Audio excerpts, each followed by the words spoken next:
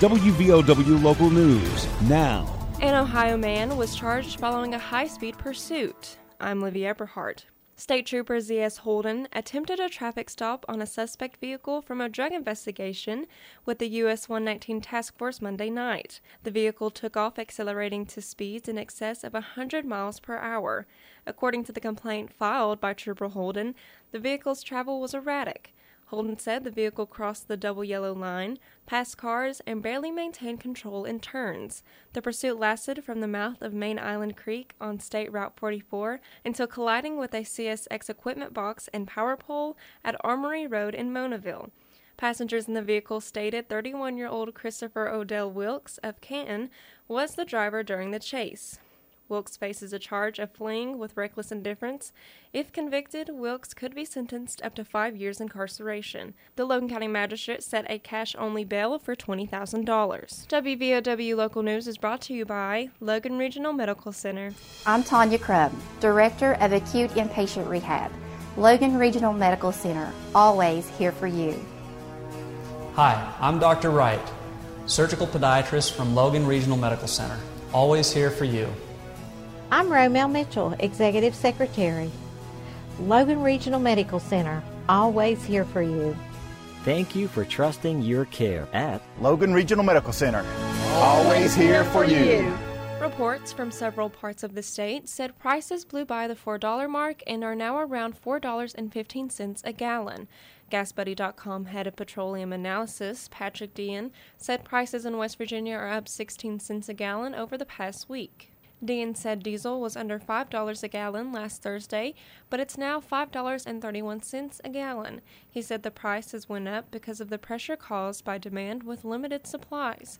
A number of things have caused that, including a limited number of refineries in the eastern U.S.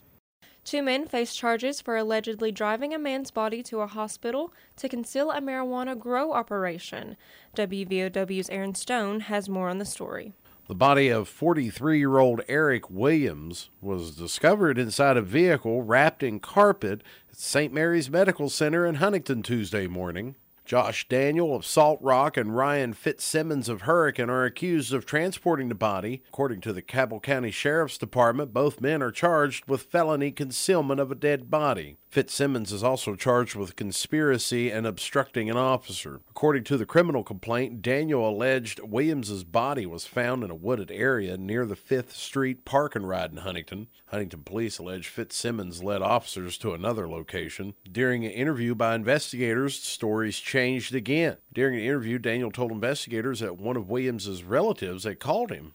She believed Williams was inside of a home along Miller Road and may be dead. According to Daniel, when he and Fitzsimmons arrived at the home, they told investigators that they found Williams's body in a bathroom. Daniel also referred to wrapping Williams's body in a carpet and driving it to the St. Mary's Medical Center, a team effort. Daniel said there was a marijuana grow inside the Miller Road home as to why he hadn't called 911 when they discovered the body. Williams's body was sent to the medical examiner's office to determine a cause of death. According to the criminal complaint, a piece of aluminum foil and a lighter was in Williams's hand. Cause of death could likely be a heroin fentanyl overdose. According to police, the investigation into the body has actually led to a second marijuana grow location in Trace Creek near Salt Rock. I'm Aaron Stone. Get local news on demand at WVOWradio.com and on your smart device. This is WVOW Logan. Here's the Coalfields forecast from the Storm Tracker 13 Weather Center. I'm Storm Tracker 13 Chief Meteorologist Spencer Atkins. Hey, we are expecting the rain to return here for our Friday, but in the meantime, we're just looking at partly sunny skies today, highs up around 77, and overnight the clouds filter back in. We bring the rain back into the plan on Friday, even early. We have rounds of rain, some thunderstorms, a high near 76. We have leftover rain on Saturday. Once again, we'll be a little bit cooler, around 68. But Sunday does look drier, partly sunny. That's Mother's Day, the high near 73.